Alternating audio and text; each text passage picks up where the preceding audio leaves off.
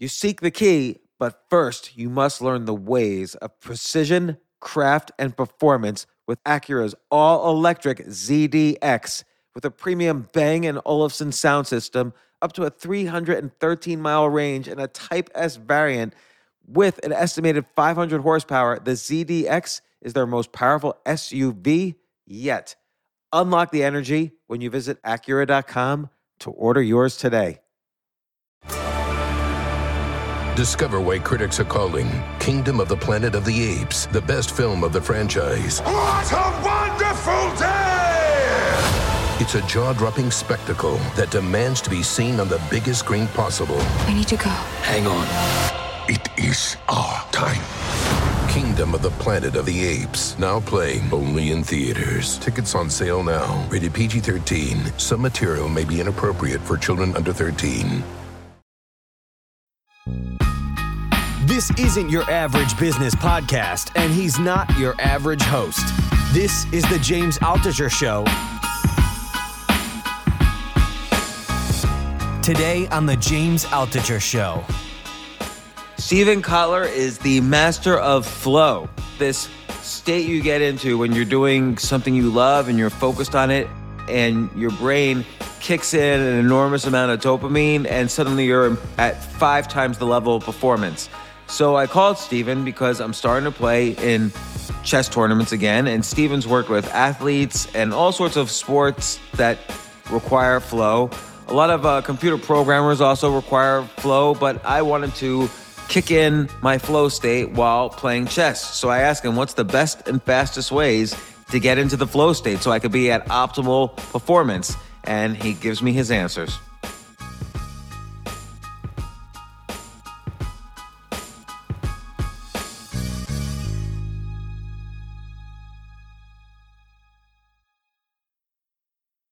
I want to talk about flow, and I have a very specific reason why I wanted to talk to you specifically, Steven, about flow and getting the flow experience. I need help with something. But before that, we were just talking, and I feel like there's a rise in not any one particular problem, but in just global stupidity. I feel people are getting more stupid. And I don't mean that in like IQ level or math skills or what, just like in critical thinking and decision-making and relationships, like people's emotional quotient, social quotient, whatever, has gone way down. What do you think, and why? So, I mean, you're talking to an introvert who likes animals more than people. Some of my best friends are trees.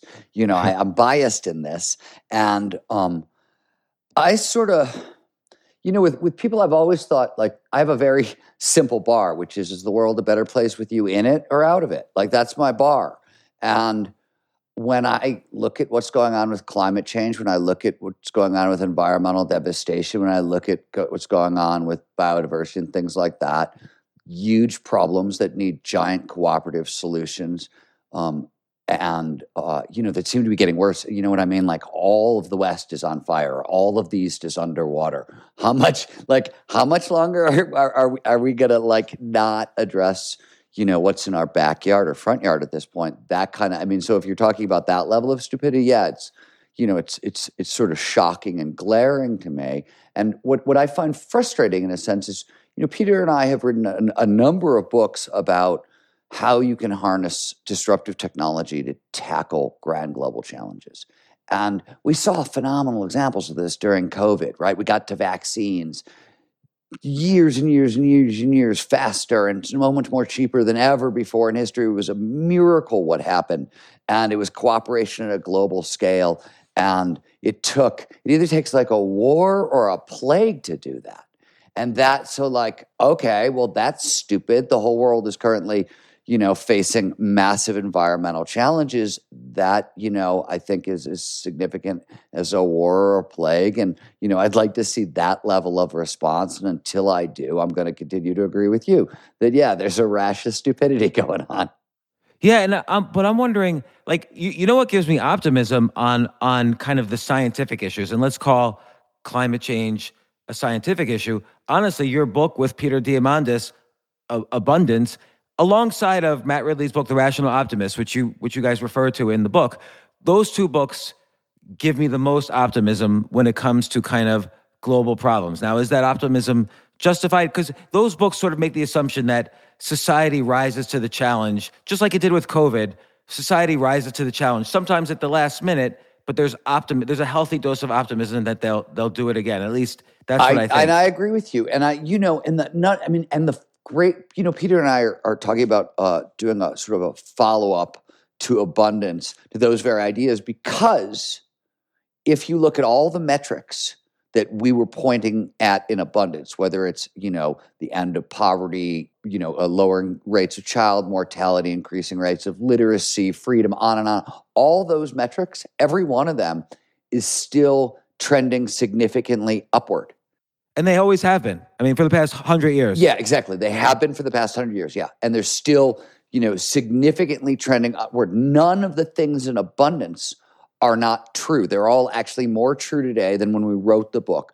What I don't think Peter and I looked at closely enough, and there's reason for optimism and pessimism here, is that it's one thing to have the technologies to solve the challenges.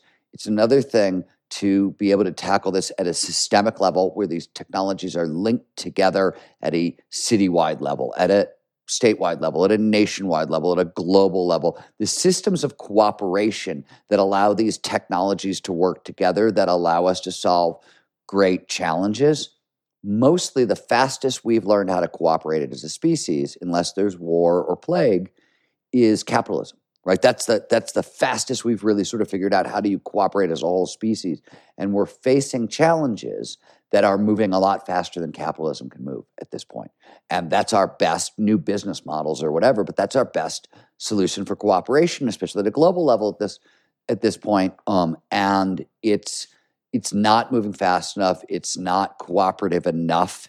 It's not getting it done. So those are now what's interesting is those problems weren't as visible 20 years ago, or even, when 2011, when Peter and I Right, because they're exponentially growing problems. They're exponential, and so they're much clearer now. I don't think we could have articulated that in 2011. We started to poke at it in Faster, our most recent book. But so this is sort of evolving, and it's certainly some of the infrastructure. Blockchain allows cooperation at a global scale in a new way. We have to get the blockchain off of. It can't tax energy the way it does currently. And I feel like those changes. See, I think those are changes that are going to happen. But the East Coast going underwater, the West Coast going on fire. I don't know what solves those. But again, because of your books, I always assume the conversation will happen in capitalism or in technology or whatever. But what worries me is related. Is that maybe the conversation won't happen because our ability to have dialogue at every level has broken down. And I'm not even talking about, people arguing 24 hours a day on Twitter. Then the government is arguing about what should be on Twitter. The CEO of Twitter is arguing about what should be on Twitter. And that happens on all the kind of ways we have this huge public discourse now, which is all on social media. All of that is broken down, and nobody trusts the news. Nobody trusts anybody anymore. Everybody's assumed to have a financial motive, or else, they're lying all the time. Furthermore, everything then breaks down even more. Like, if my brother likes Trump, or my brother likes Biden, or if he's a libertarian, I'm not going to talk to him anymore. So everything just breaks down. It's not like, hey, let's have a dialogue. It just breaks. And that seems stupid to me. I agree with you. You're not wrong. That is true. But let me give you, so on fires, for example, this is an issue I've sort of been working on for a number of years. But after last year and this year's fires, a bunch of people up here in Tahoe and in the Western states, we've all sort of gotten together and we're pooling our resources, and we're building a venture fund aimed at cutting-edge technologies in the forest health and fire space, and really going head on at this. And there's a lot of companies, there's a lot of people working together. And what's interesting, and here's what I do like, because everything you're saying is true, and I agree with it. But on the other side of the coin is I'm walking into rooms also discussing environmental issues, getting to use words like mega linkages out loud and things like that. And everybody knows what I'm talking about. And there's a lot of people in these rooms. I've been in these rooms for a lot of years, since the early 90s. And there were other environmentalists in the rooms. but the mainstream wasn't in the room, regular business wasn't in the room. So there's more of a conversation going on in the rooms, and I think online there's less of a conversation going on. That's a shame, because the conversation online has the power to really do a whole. They're interesting rooms, but like when what's being talked about in the rooms goes everywhere, and we can stop canceling each other and start problem solving together. That's where things start to get really interesting to me. Yeah, and this so again, do you think there's a way that this is going to reverse this sort of global stupidity? I keep calling it, and that sounds kind of rude. I'm not talking about SAT scores. I'm just talking about this extreme irrational lack of dialogue. I don't think about it as global. What I think about it in terms of kind of the neurochemistry of addiction, and the kind of psychology of loneliness, and like basic kind of safety and security, like Bowlby and Ainsworth and John Bowlby and Mary Ainsworth, early work on animal behavior. That's sort of what I think about when I look at this. And I what I've always said is, there was this fear for years in the legalization of drug community, especially around legalizing marijuana, but other things as well, that if we did that at any point, this was an ongoing discussion for decades, really, would we sacrifice a generation? Would you lose a generation who, they had never had access to these so-called illegal drugs before, and suddenly they all became super addicted? And there was a lot of concern around that, even in like the marijuana communities with a drug that is, not physically addictive, though it can be psychologically addictive. There was a lot of talk about this. And it turns out none of those fears were real. But it turns out another really heavy drug, smartphones, cell phones, apps, right, got introduced into the world at roughly the same time we started legalizing marijuana. And while the legalization of drugs has actually been handled very gracefully and very well, and it hasn't produced this ridiculous spike in addiction, and it's produced a lot of benefit, our freaking cell phone, you know what I mean? These things showed up. Nobody was prepared for dopamine addiction. And then imagine having, like, when you get dopamine addiction coupled to COVID, so now stay at home, right? We've addicted to a neurochemical that shows up when we have social interactions with them online or in person, and then cut people off from it with COVID. I think what we're seeing is addictive behavior at a scale we haven't seen before. And I think that's what we're sort of looking at. Yeah, I totally agree. And people have to address it. So one of my daughters is slightly on the spectrum. She went to a transitions sort of it's called a transitions high school, because it's unsure where she goes after that. But after that was over, she graduated last year. It was 24/7. She was on her computer, just in an online world, streaming or Twitch. And none of I do this also, but I try not to do it 24 hours a day. But she was 24 hours a day. So we sent her, with her consent, of course, we sent her to a forestry program. She's like in Wyoming, working in Yellowstone National Park. And it's with a group of about 8 other kids that also are slightly on the spectrum.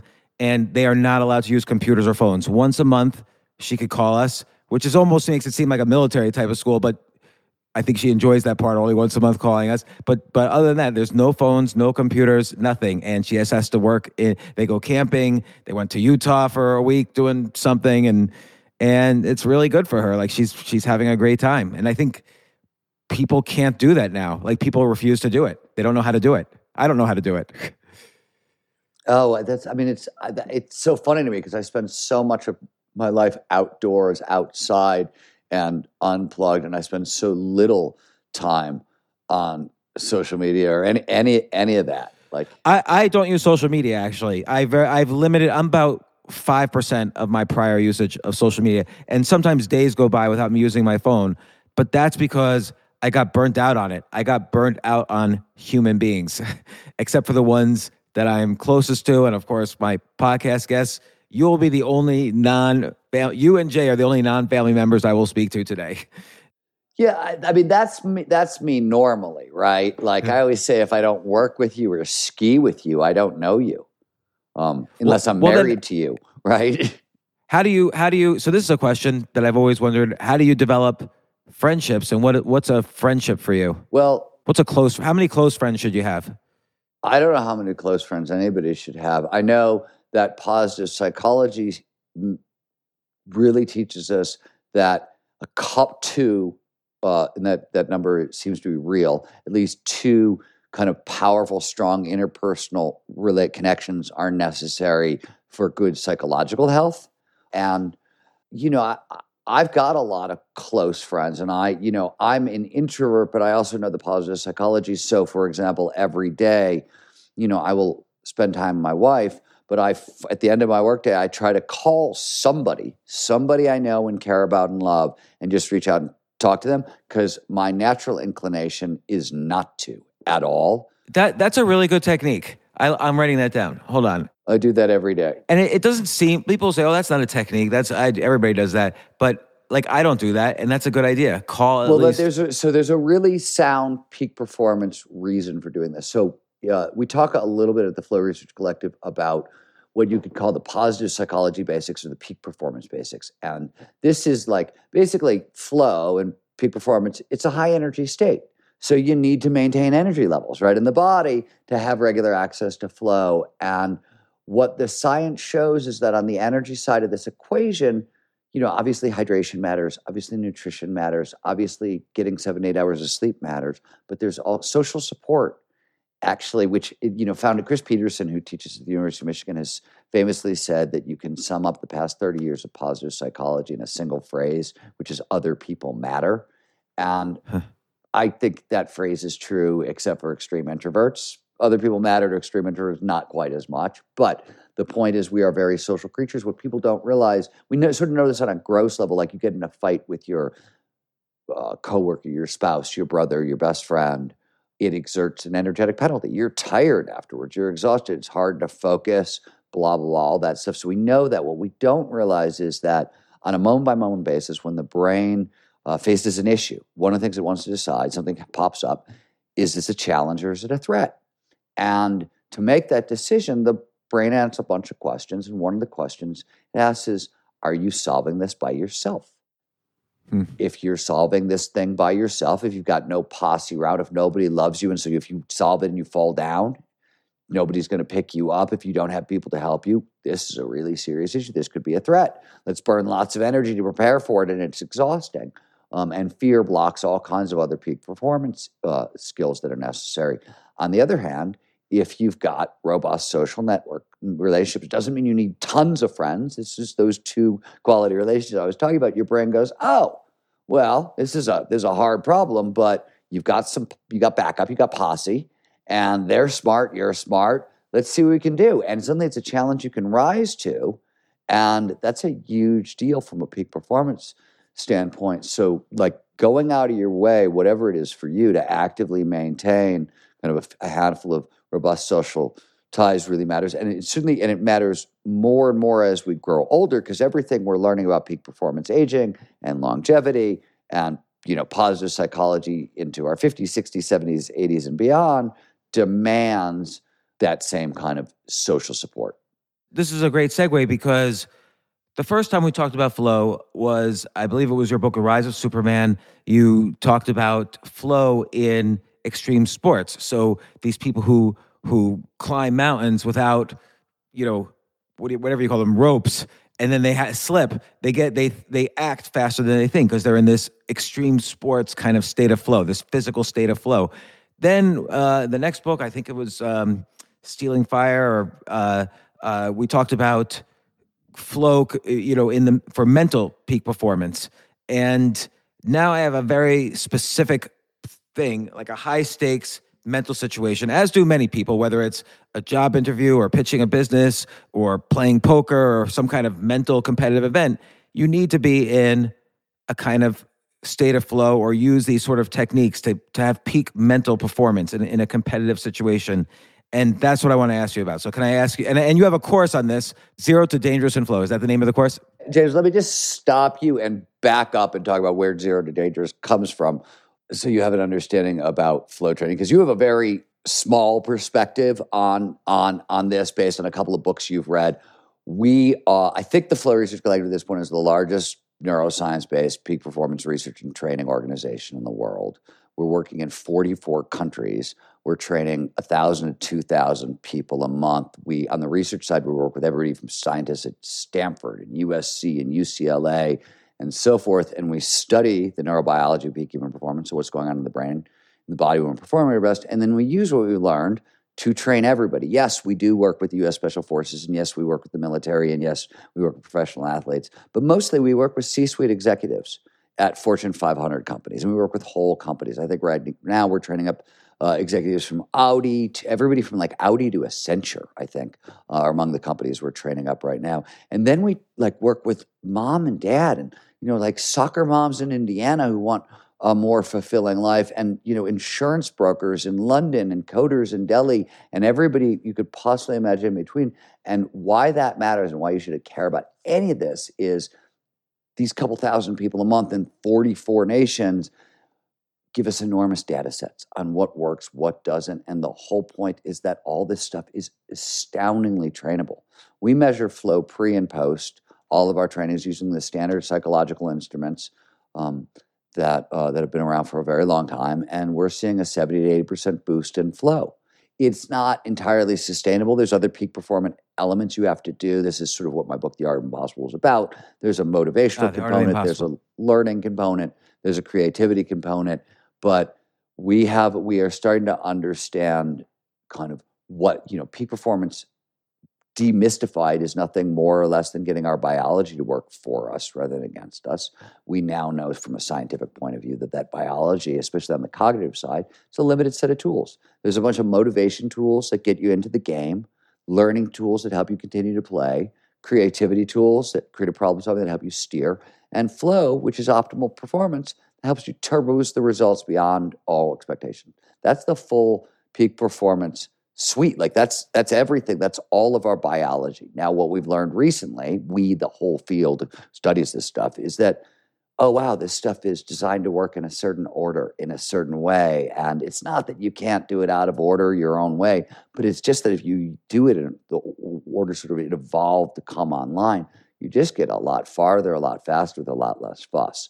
So that's what we're doing in Zero to Dangerous. We mean it. So the training is called Z to D, Zero to Dangerous, and we will take pretty much anybody from zero to dangerous. That's the point of that. Well, that's perfect. It's exactly why I want to talk to you today, because I really need to boost flow. And so can I tell you my situation? And then I see the course. Maybe you could give me, it almost serves as an intro for people to the course to see what advice you give me. Okay. Even though I know it won't cover the whole thing. Okay, let's do it. So I've always been in situations where some degree of flow is required to be successful. Like, let's say computer programming. Unless you hit like a flow state while you're programming, it's going to be 10 times as long. Comedy, podcasting, writing, stock picking. Right. Most of the things you do, actually. Child rearing. I think I kind of gear my life around that. So when I was a nerdy kid and no girlfriends and needed to no computer programming yet, and I ended up being a very good chess player for my age. And I was a chess master. I was New Jersey junior champion. That the whole in my small when you pond, and Josh Waitzkin square off, who wins? I've never played him, and he was much better than I was, but he hasn't played in a long time, so I don't know. I have no idea. My assumption is he would win, but I think it would probably be close. But now, 24 years after my last tournament, I stopped playing when I was young. 24 years after my last tournament, I've started playing again, and I'm starting just now to play in tournaments again, which means, as opposed to playing online, which is just blitz chess and it's online and nobody gives a shit or whatever, playing in a tournament is a 5-hour event. It's very intense. It's a lot different than the 24 years of just playing blitz. So while the entire world has grown up and adjusted to new skills and techniques and so on, I've just kind of languished. And on top of that, I no longer have the mindset for a 5-hour game or 10 5-hour games in a row. And I need to prepare. I realize I need to prepare more than chess. You know that like Bobby Fischer, I'm going to get this wrong because I'm going to get the number wrong, but he used to lose like 7 to 12 pounds playing during a chess match, like an all-day chess match. He would, like, the amount of calories you're burning during a chess tournament, he would lose weight playing chess. Massive. Yeah, Magnus Carlsen, who's the current world champion, he's the current Bobby Fischer. He burns 6,000 calories a day during a chess tournament. Yes. Okay. I knew the number was ridiculous. Thank you for knowing it. So I think it doesn't go along with any of my habits. Like I do intermittent fasting, for instance. So I did play in one tournament, and I literally ate for 10 meals in a row, Joe and the Juice sandwiches, like these little kind of vegan avocado sandwiches. Yeah. So I mean, one thing, I don't care. This is something my wife, because I weigh 140 pounds soaking wet, 145 soaking wet, and I eat all the time. But I also either am being an athlete all the time, or I'm writing all the time and being creative all the time, and both burn massive amounts of calories. And I don't, fasting I could never do because I burn too much fuel. So I don't. That said, Rian Doris, CEO of the Flow Research Collective, he's been fasting for years. He uses, a shit ton of brain power, works incredibly hard, and it works for him. So I think with fasting, with food, on that particular one, everybody's a little individual, but I'm more like you. Like when I just need fuel. And so I'm thinking, like, what should I do kind of in the weeks up to the next tournament I play in? And then specifically what during the tournament should I, for reaching flow? And I try to do what I think is all the right things, or at least what I used to do before, but there's probably, as you say, there's new research, new technology. There's also the theory that older people can't get better at something, which has gone away in the past few years because they realize adults have more neuroplasticity than they thought. I just finished a book literally yesterday on peak performance aging. It'll be out in a year, but your brain goes through profound neurological changes in your 50s, and you actually gain cognitive superpowers. You get the two sides of your brain start to talk to each other completely for the first time in your life. Post 50 really happens post 60, 70, and 80. This unlocks whole new levels of intelligence. So your intelligence goes way up after 50. So does creativity. So does empathy. So does wisdom. These are measurable, real things in the brain. They all soar. We get access to legitimate cognitive superpowers over 50. This is also new studies show that the brain over 50 will start to colonize unused real estate. So you'll be facing intellectual challenges or creative challenges, or you'll do something like, hey, I'm going to start playing competitive chess again right now. And your brain will go, oh, cool. We haven't used that region in 50 years. So let's colonize it. So you gain access to more neuronal real estate over 50. So yes, you were right, by the way. The old idea was we go into the ground and we rot, right? Like that was it. In fact, the godfather of, I call him the godfather of peak performance aging. He's really the godfather of geriatric psychiatry. His name is Gene Cohn. In 1973, he was a young grad student who just thought, hey, wait a minute, I think something else is going on. I don't think old age is what everybody thinks it is.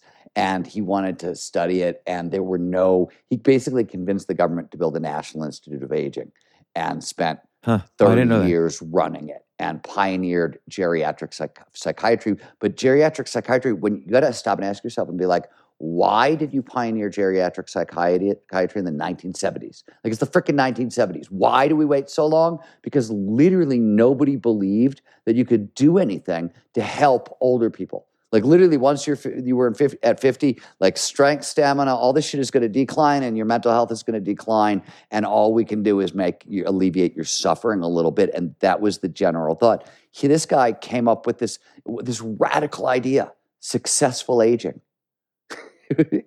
I mean, but here's why I think people I can't wait to hear what you have to say, because I think the problem is that if you try to do things the way young people do them, you're going to fail. So if I sit down for a long tournament and try to do the things that I myself would do as a kid, which is I'm just going to calculate better than my opponent, or I'm going to just memorize things better than my older opponent will.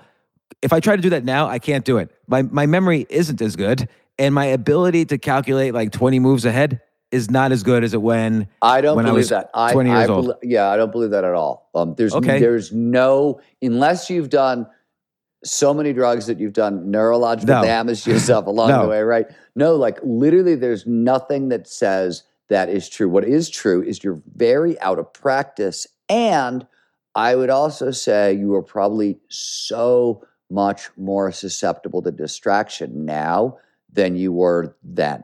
Because there's so many, we've trained ourselves to become susceptible to distraction over the past 20 years with technology. And so I would argue that you were a little out of shape from a mental calculation, long focus thing, like mentally out of shape for that.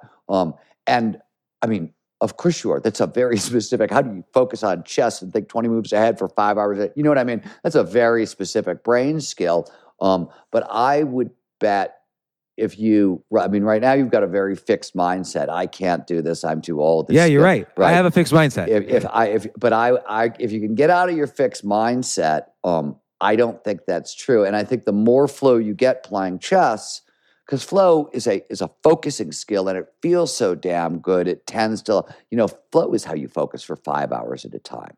So really, right, you don't want to try to, you could do it without flow. It's not the most pleasant experience you're going to have, and you will have those days and those games and things like that. But, when you have to focus on a situation that's crucial and high stakes for a long period of time, flow is your ally. Right. And it's funny what you say about older people and the kind of intelligence that older people grow. Like, I do feel it's weird. I feel like I have a much deeper understanding of the game. That was phenomenal to me. Systems thinking increases, so does our ability to see things from multiple perspectives. So you start to be able to see around problems, right?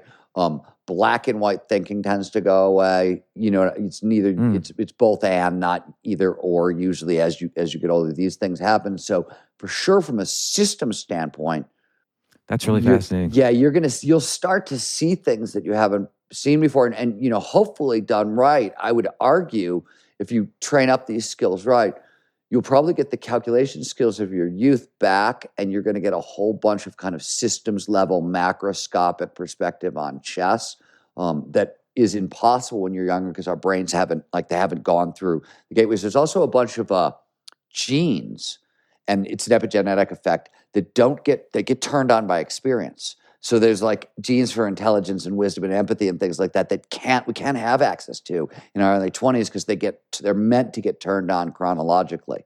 That's fascinating. I didn't know that.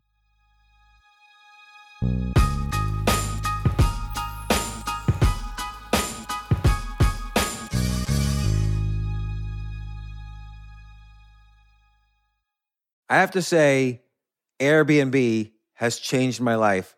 I just love staying in Airbnbs. Like, in about a month, I'm going to Cocoa Beach, which is right next to Cape Canaveral. I'm going to watch some rocket launches. I'm going to, of course, be staying in a very nice Airbnb on the beach. And it's just such a great experience. Like, the whole world is available to us now because of Airbnb. But whenever I'm at an Airbnb, I always realize, the home that I left to come to this Airbnb, I could be making money on that right now by hosting and being an Airbnb myself. So, and I've known people, I had a friend who basically, made a living from turning his home into an Airbnb. So if you have a home, but you're not always at home, you do have an Airbnb there. And it can easily fit into your lifestyle, and it's a great way to earn some money. Your home might be worth more than you think. Find out how much at airbnb.com/host.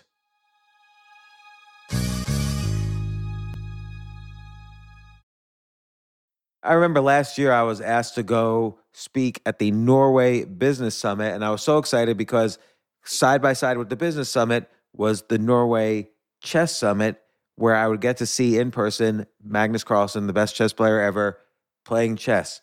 But it was 4 plane rides, like, to get to the city that ultimately I would go to. So I really did not want to fly for 14 hours, and they were willing to pay for everything for me. So I at first class. So I didn't want to fly for 14 hours and not be first class. So I had to hurry up and get on the phone immediately to get those first class tickets to a chess tournament in Norway.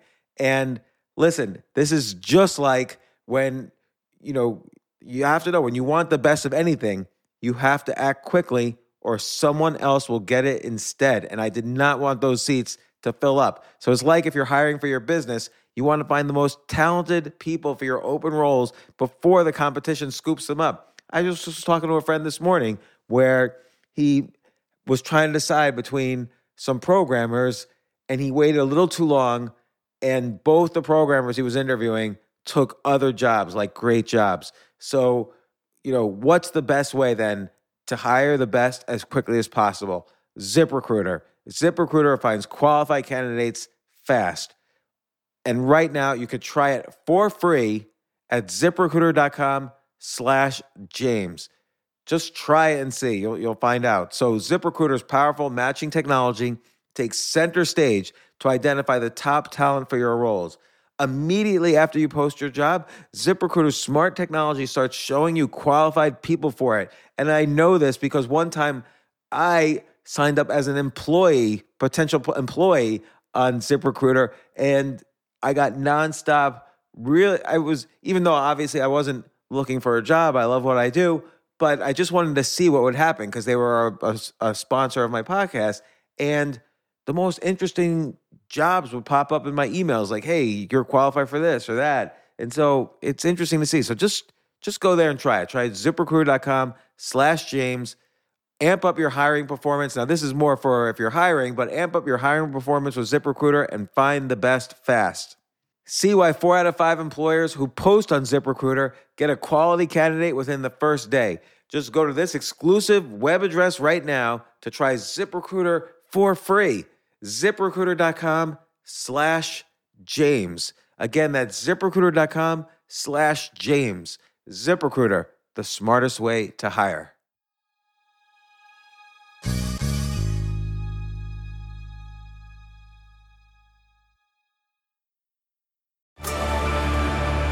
Discover why critics are calling Kingdom of the Planet of the Apes the best film of the franchise. What a wonderful day! It's a jaw-dropping spectacle that demands to be seen on the biggest screen possible. We need to go. Hang on. It is our time. Kingdom of the Planet of the Apes, now playing only in theaters. Tickets on sale now. Rated PG-13. Some material may be inappropriate for children under 13. Okay, for optimal flow performance now, how should I start thinking? Like before tournament, during tournament, and maybe even post-tournament. Basically, I'm planning on playing one a month over the next year and proving that people are wrong about adult improvement. Well, I mean, let's start with the peak performance basics. Are you maintaining good nutrition? And I'm talking about like all the time. The one thing that is true about peak performance is if you really want to do this, once a month is a lot. So like this has got to be an everyday thing. So first of all, let's start with the obvious. Hydration, nutrition.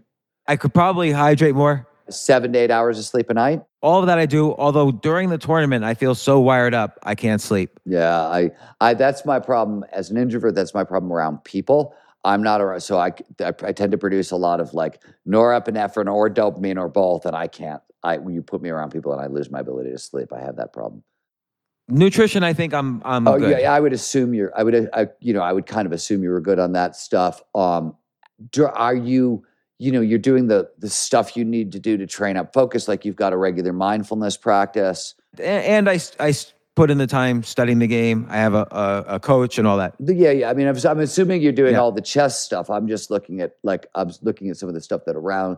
Are you doing daily gratitude work? I definitely am doing a daily mindfulness practice, which to people, sometimes people confuse that with, I think the word meditation is a very heavy word, and there's a lot of different what I'm saying is, are you focusing on your breath or something that's like, was single point attention or open sensus meditation? It like that, like what I care about is any of these practices, flow follows focus, right? It can only happen when all of our attention is in the right here, right now. So there's, we know, for example, work we've done with Dr. Glenn Fox at USC shows, for example, people with regular gratitude practices have more flow. They're flow prone.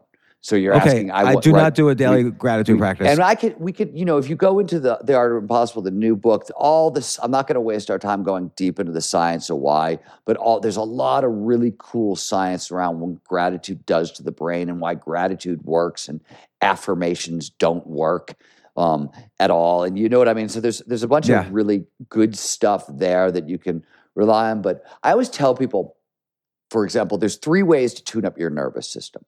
You can gratitude practice, mindfulness practice, or exercise. And if you're working on exercise for kind of like lowering anxiety, it's roughly like 20 to 40 minutes of exercise. You want to exercise until it's quiet upstairs and your lungs open up. When your lungs open up, it's a signal your brain has released nitric oxide into your system, and it flushes stress hormones out of your system.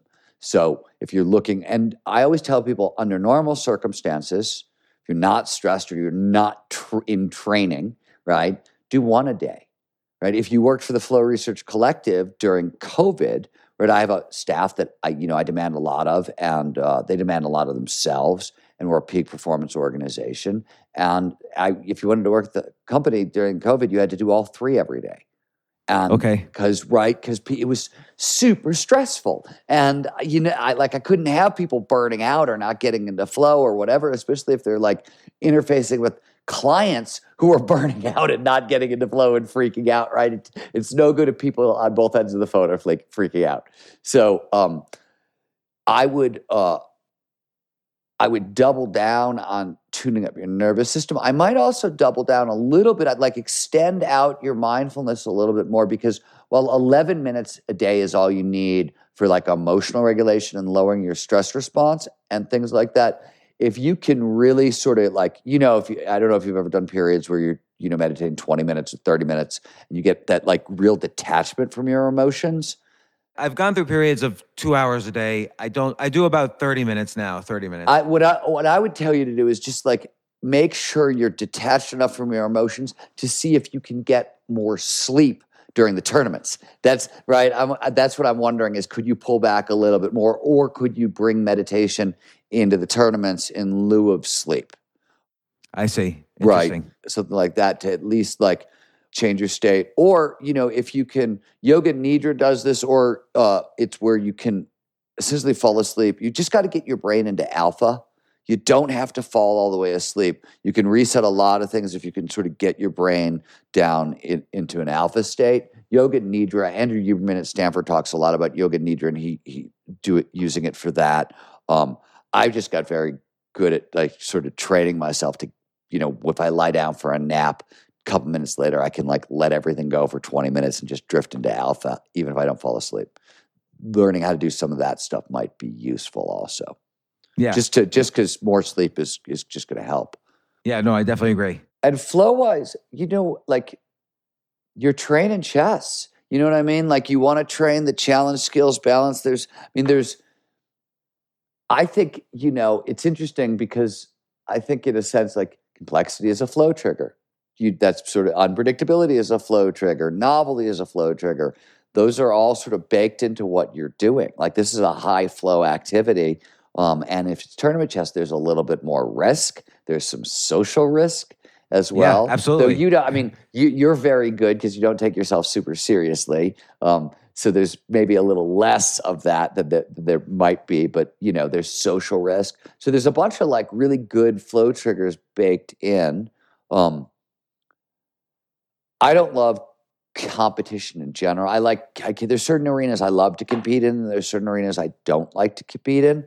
But you've been involved in the extreme sports world. I think of chess as almost like extreme mental sports. Yeah, but no, it is. But I'm not ever involved in the competitive. I mean, I've never competed in an action sport event in my life because I don't like. I like to be the one who pushes myself and decides how far. And I feel like in a competitive environment, other people are making those choices for me. If you want to win, right? Yeah. So I'm not wired that way. I'm impressed when people are wired that way. You know what I mean? And I always feel like in a competitive environment, now don't talk to me about writing where I'm ferociously competitive and insane, right? Or flow research. People don't realize writing is a competitive sport also. It's a super, I always tell people, in Flow for Writers, the course that I teach on this stuff, I always remind people, And actually, this isn't Art Impossible. It was something my buddy Burke Sharpless said to me. He's a screenwriter, and he's a big screenwriter. He writes, $150 million action movies kind of thing. I think he's writing all 3 of Sony's current Spider-Man movies. Wow. And he says, look, man, or every one of me, there's like 10,000 people chasing me. They all want my job. They've all got like almost my level of connections, and a lot of them have my talent, right? Like every time I write a script, the studio says no to thousands of other scripts. And I used to think about that as a magazine journalist. Like I would I would get an assignment from like a New York Times Sunday magazine, for example, or a Wired. They would turn down 500 to 1,000 other journalists that month. And these were men and women they were certainly at you know what I mean? They were right there with me. They were enormously talented kind of thing. And, all of it's always, and novels and nonfiction books are even more competitive, right? Less than 5% of authors make residuals. No, it's true. If they're choosing to read your book, they're choosing not to read someone else's. Totally. It's by definition, it's competitive. And by the way, you should choose to read my book and not anybody else's. It's a better choice. I always do, which is why I've had you on the pod. You've probably been on the podcast. You've definitely been on more than anyone else. I think you're like 7 times now. I hold this record on a bunch of different podcasts, and it's just sort of accidental. It's because guys like you do this. You're like, oh yeah, I think I need some chess help, so I'm going to call Steven and we're going to do a podcast together. Yes. So the mindfulness, I'll up the game. Gratitude, I don't usually do that. I think, but I don't know why I don't do that. Try it first thing in the morning. You'll find it resets the nervous system. It's just a very powerful, and maybe we'll talk a little about the science of gratitude and how it works because it's cool. So, we evolved sort of in this era of immediacy where threats were like tiger in the bush, right? So the brain is where you can't miss those threats, right? You miss the tiger in a bush, you're dead.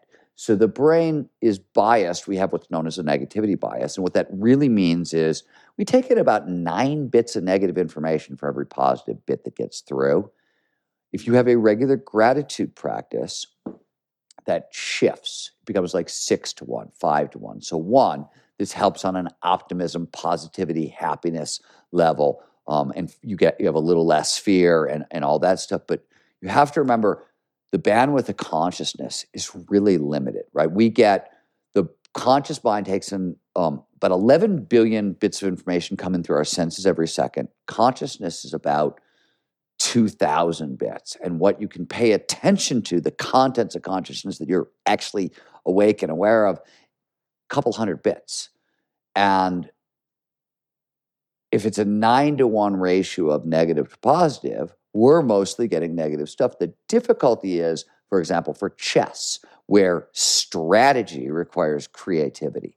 So creativity requires you to notice novelty and new things in the environment, or things in the environment that will trigger old thoughts and things along those lines. If you're only taking in negative bits of information, 9-to-1, you're not getting at the kind of the stuff you need to create creative problem-solving solutions. Yeah, that's fascinating because you become too reactive to what the other person's doing. You're just crowding out the information. The other thing is with that fear, so the anterior cingulate cortex, which is a part of your brain, it does a bunch of really cool stuff. One of the things it does, and it does this based on how much or how little, mostly norepinephrine is your system. Norepinephrine is curiosity when you have a little bit, and it's anxiety when you have too much, right? And it decides if there's too much fear in your system, this is why you want to calm down on a daily basis. Your brain wants to be logical and linear. It says, okay, shit's going down. Let's be tried, true, safe. Give me something that has worked every time. It doesn't want to be wildly creative, totally divergent, outside the box, novel solutions to problems. And so with a gratitude practice, it calms the anterior cingulate cortex down and allows us to find farther flung solutions to problems. Now, this is good for 2 reasons. 1, it's from a strategy you play chess point of view, this really matters. But 2, pattern recognition, when we link ideas together, that's a flow trigger.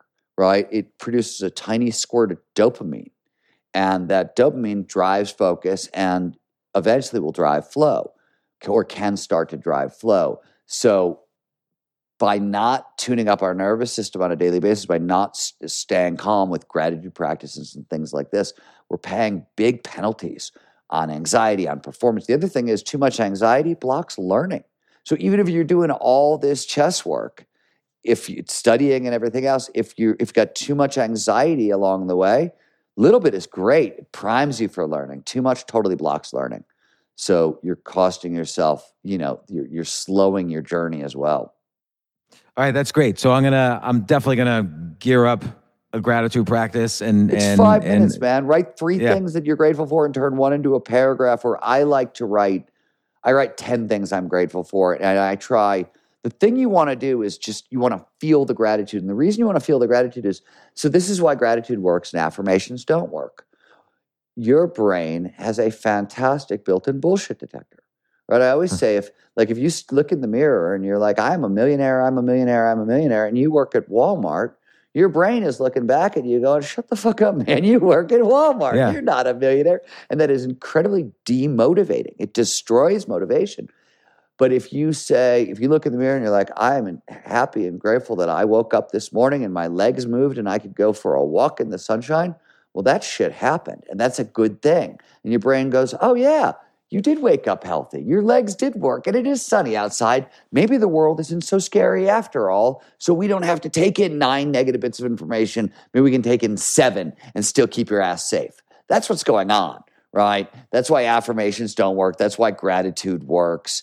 But it feeds so many other things. In fact, we're doing, I shouldn't talk about this. Maybe I can tell you a little bit about it. So we've got this really cool study. We teamed up with Kelly Slater's Wave Pool, and we've been wanting to do, so with our friends from USC, we've been wanting to figure out, can you use gratitude in crisis situations as an intervention that will help with flow? Like, example, you're playing chess, right? I'm telling you to use a daily gratitude practice, but could you use it between moves in your head? Would it be? Right, that's an interesting question. So can I tactically use it? And we don't know, but we were going to do this last year at Kirkwood with skiers, and we're not going to do it with skiers. We're going to instead do it with surfers, and we're going to test surfers. Where one group is going to use gratitude between the waves.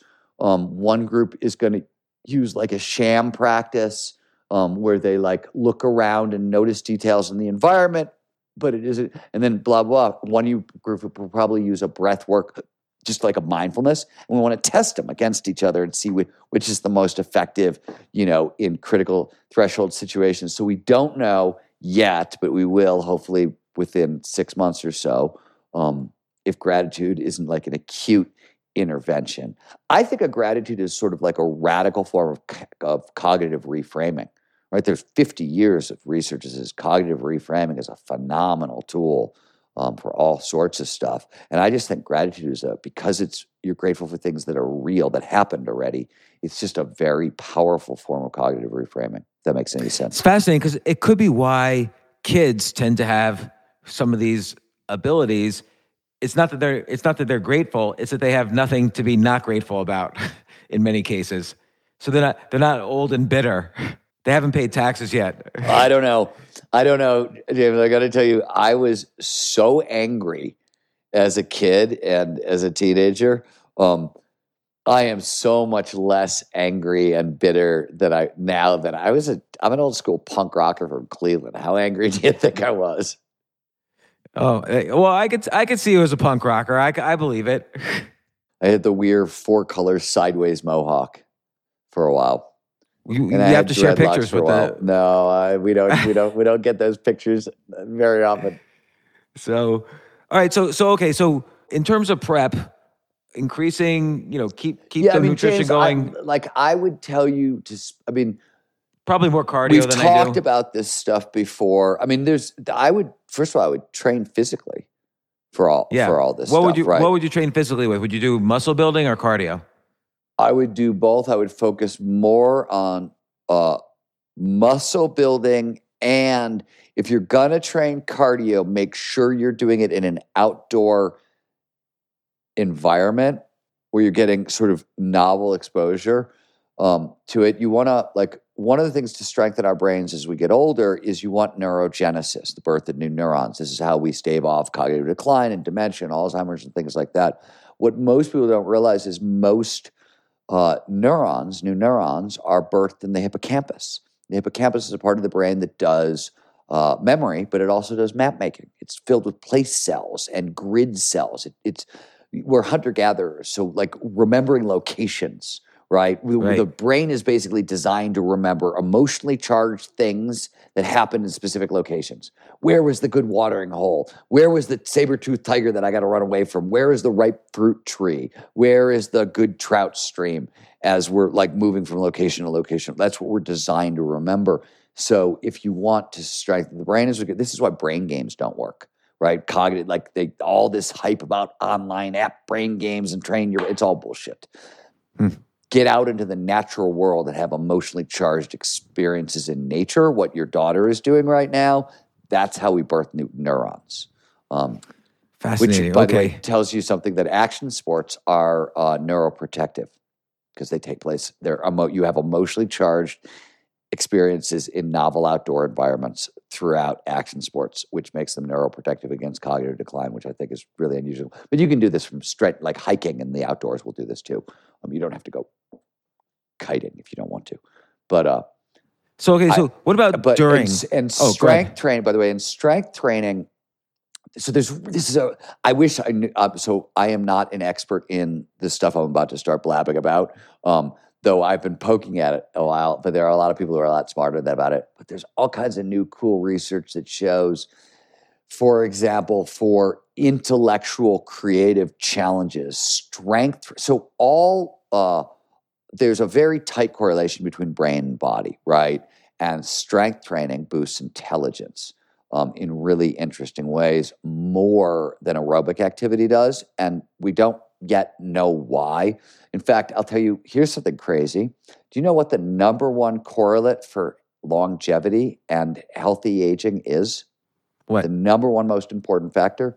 Strong legs. That's so interesting. I didn't know that. Strong legs. I was going to say sleep. No, it's strong legs, and not is it just physically protective. It also keeps us mobile, so it allows us to be more social. But most importantly, it's neuroprotective against dementia. Strong legs correlate very much to healthier minds, less dementia, less Alzheimer's, less cognitive decline, et cetera, et cetera. Why is that? Why strong legs? They don't know exactly. I mean, there's a bunch of hypotheses around, but they don't really know. That's what I mean. Like when I say like this stuff is really new, the peak performance aging is a brand new field. In a sense, like the brain stuff I was talking about, Gene Cohn's work. Geriatric psychiatry dates back to the 70s, but the research I was talking about didn't really start showing up until the early 2000s. So all this stuff is literally like less than 10 years old in terms of our learning about it, really. And I'm hesitant to say, I don't think we know anything for sure. Like I've got a book coming out on it, but it's a giant experiment in peak performance aging because I'm not 100% certain what we can say for sure. But there's a ton of data, and it's just the perfect time to run an experiment, so I did. This is interesting. I don't know if it's related, but apparently they've discovered the best indicator that your golf is going to improve, if you're a golf player, which I'm not, but the best indicator that your golf play is going to improve is stronger legs. And I wonder if that's connected somehow. That's interesting. I mean, some of it is, for example, like the number one killer of anybody over 50, like if heart problems aren't going to kill you and cancer isn't going to kill you, chances are you're going to die because you fell down, broke a bone, and got a secondary infection when that bone was healing like pneumonia, and that's what's going to kill you. That's pretty much, outside of heart disease and cancer, that's the largest killer in older adults. It's these secondary infections caused by, so when you train up leg strength, we also see balance also gets trained up, leg strength gets trained up. And the cool thing about this is most people don't realize this is everybody hears, we're fast twitch mobility, fast twitch muscle response declines with age. So does strength, stamina, flexibility, blah, blah, blah. Every single one of these categories, yes, they decline with age, but only if you're not using it. These are all use it or lose it skills. If you're constantly training these skills, there's new studies that say even in old age, we're talking like post 90, post 100, you can maintain 70 to 80% of your physical skills. And because the brain figures out how to compensate for some of what is lost, you can actually perform as if you've retained more than that. So it's peak performance much later in life. Totally. You know what I mean? Like a lot of this stuff, a lot of these old ideas are going away. This isn't what you called to talk about. This isn't chess related, but I'm a little No, obsessed it right now. actually peak performance in general, because look, mental extreme sports are also include an entrepreneur raising funds, a guy applying for a job and nervous in the interview, a writer. So, many of the listeners, plus many of the guests are all engaged in mental extreme sports of some sort or other. I'm just in this kind of like going into this environment that's like X sports, X mental sports in these high stakes situations, these tournaments. And so I'm curious, during the tournament itself, what do you think? How do you think I should, and it's the same if I'm going in for a job interview or going to raise money? Well, so I'm not going to break this down for you because I've done it too many times and it's in The Art of Impossible, but you need to understand how the flow cycle, right? Flow isn't a light switch. It's not a binary. It's not in the zone, out of the zone. It's a 4-stage process. There's a struggle phase. There's a release phase. There's the flow state itself. There's recovery on the back end. So you have to understand where you are, locate yourself in the cycle. Where are you? And know how to move through it. Recovery is also, huge. Do you have an active recovery protocol? Are you doing daily Epsom salt baths or saunas? Are you using restorative yoga? Are you going for long walks? What's your, do you use anti-inflammatory supplement? You know what I mean? Like we can go on and on and on that stuff. But recovery really, really matters, especially if you're, in that kind of tournament environment you're putting yourself in. Yeah, I think I didn't do that I played in one. I think I didn't do the recovery at all. Yeah, that not ideal. So, and by the way, it matters. I'm not just talking about the tournament. I'm really talking about like every day. If you're really working your butt off and you're burning a lot of calories studying chess along the way, you should be recovering at a daily basis. In all of our studies, we found that if people have regular access to flow in their kind of highest flow activity, or the thing that, something they love to do, if they have an active recovery protocol in place, if they start each day with a clear goals list, like a specifically crafted to-do list, it's pretty damn hard to burn out, right? So especially in these times of COVID and stress, and we were earlier talking about how we think there's a plague of stupidity going on, and certainly whether or not there's a plague of stupidity going on, it is a stressful time if you think there is. You know what I mean? Like it's a high stress time for everybody. I don't know anybody right now who's not sort of going through it. Even if you're rising to the challenge, you're still going through it right now, and we have been for a while. So I think this is also one of the reasons I think there's so much animosity online right now is we're burned out, and burnout as a society, as a globe, we're sort of burned out, and burnout has specific. I mean, it's a condition, right? Like it's a medical condition. It's in the DSM, and there's a physical side to it, and there's a mental side to it, and part of the mental side, paranoia, is a symptom of burnout, exhaustion, irritability, anger. Defensiveness, jumping to extreme, all these are vigilance. These are all signs of burnout. And when I look at what's going on, like online behavior, some of it I'm like, I think this is just a world that's just burned out and, is hyper reactive and hyper vigilant right now. And that's what that looks like to me. The good news is burnout's really remarkably easy to you got to work at it to get rid of it, but it's easy to fix. It sounds like doing all these things, whether it's gratitude practice, mindfulness, cardio. Yeah, you want the daily exercise, daily gratitude practice, daily mindfulness practice. You want to have an active recovery protocol in place. So active recovery is like not TV and a beer. Alcohol is bad for recovery because of what it does for your system. And television actually blocks recovery because it keeps kicking your brain up into beta. Even though we don't feel it, we feel like we're vegged out. But the brain, every time there's a fast cut on TV, your brain jumps up to beta, high beta, which is like awake and alert. Because when things move very quickly, the brain thinks, predator, something's going to eat me, right? And even if it happens unconsciously, it doesn't allow us to relax. So TV, like whether or not, no judgment. I like my television too. You know what I mean? But like, it's not a recovery protocol. You need Epsom salt bath, a sauna, restorative yoga, blah, blah, blah, that sort of stuff. And then regular access to flow. This is really counterintuitive. But as we move into flow, it flushes all the stress hormones out of our system and it reboots us with like these feel-good performance enhancing neurochemicals. So that's amazing. It sort of resets the nervous system back to zero. So if we are hypervigilant, if we are burned out, this, takes care of it. More importantly, flow's like a focusing skill. So I go skiing, right? Almost a guaranteed flow state for me. On Monday, it's training my brain how to focus. So I go to work on Tuesday, I'm going to get more flow. You want more flow playing chess, go do something that produces a lot of flow for you, like comedy, right? Another thing that you like to do that you can't really do well without flow is, you're cross-training when you're doing that. You're training the brain to drop into flow in high-stress situations, right? So you can cross-train that kind of focus as well. Okay, so the question is cross-training actually critical? Because obviously you can't do one activity all the time.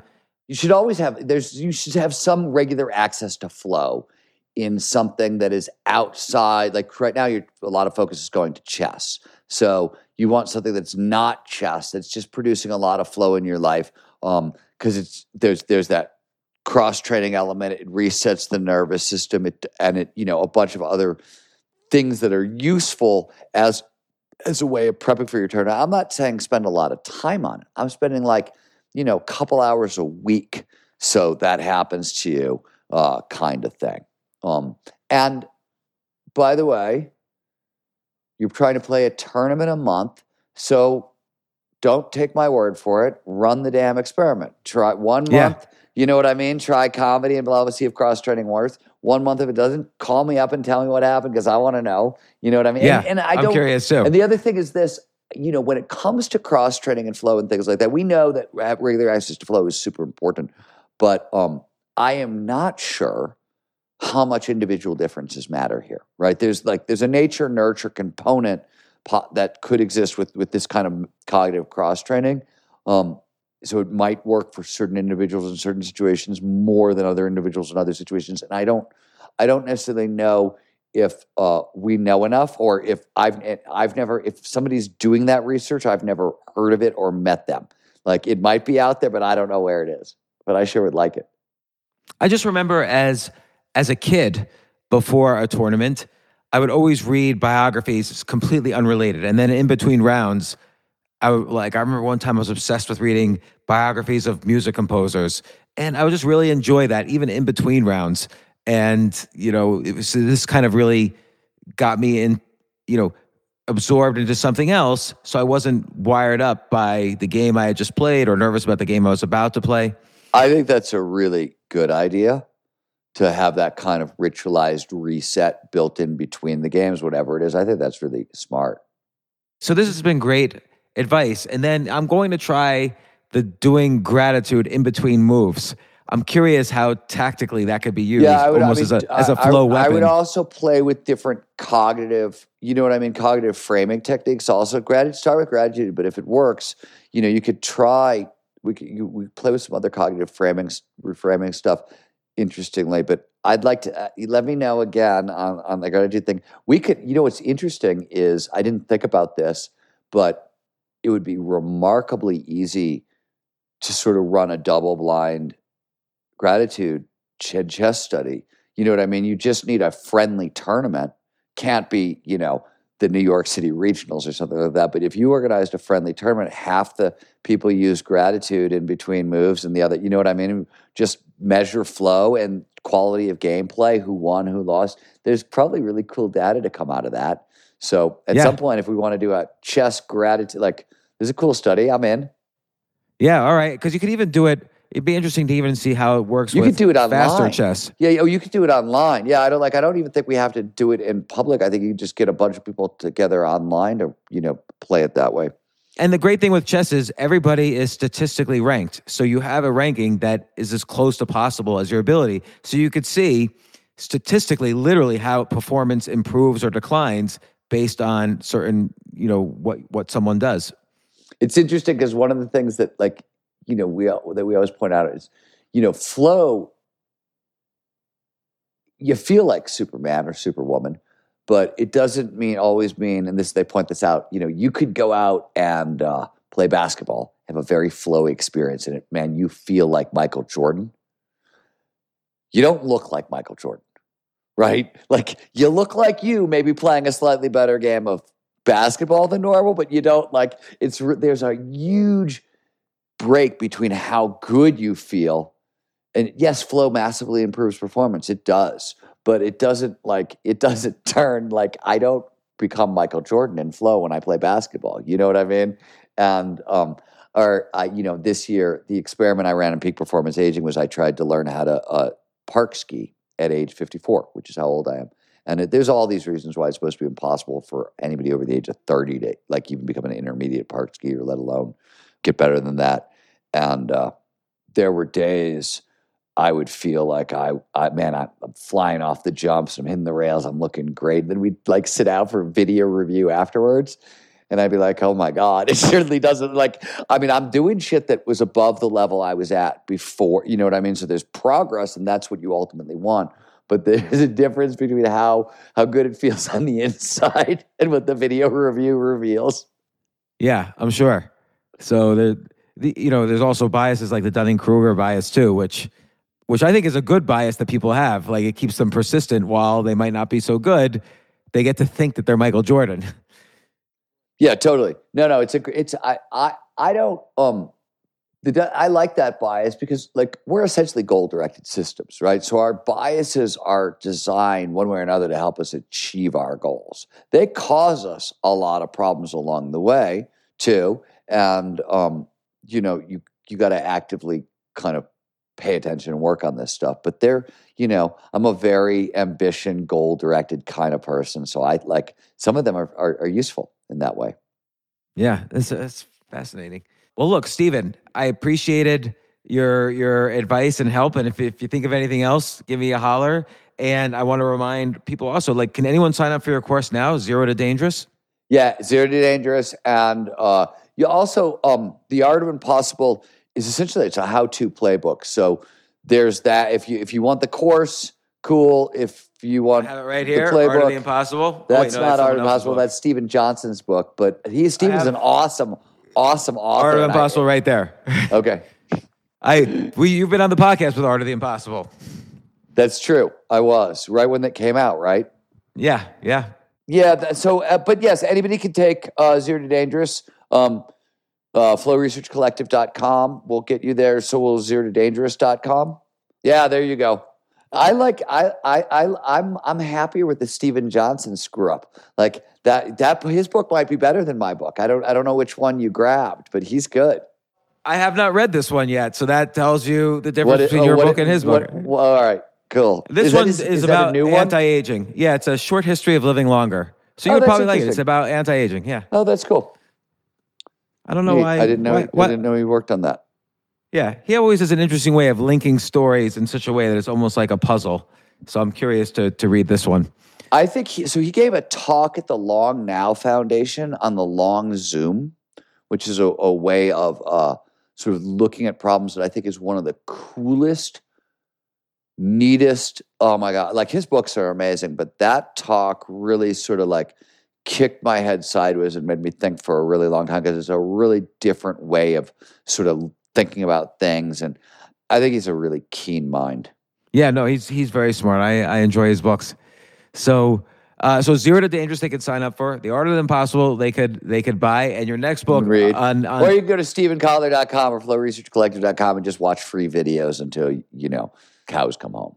And when your next book comes out in April, which you just finished, I have a novel coming out in April. Another cyberpunk thriller. Follow up to my last book, Last Tango in Cyberspace.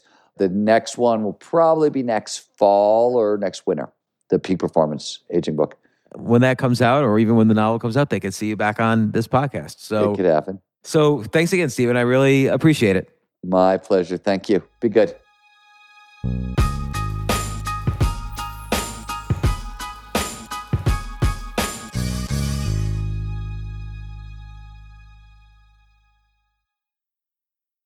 On this episode of Plant Killers, we'll explore one nation's most notorious fruit and vegetable killer, bad dirt. What makes bad dirt so bad? The answer? The ingredients. But fear not, true crime enthusiasts. This story has a happy ending. New Miracle Grow organic raised bed and garden soil. It's made with quality organic ingredients from upcycled green waste like compost and aged bark. Unlike the other guys who can't say the same. Looks like bad dirt's murdering days are over, thanks to Miracle Grow. Join us next time on Plant Killers.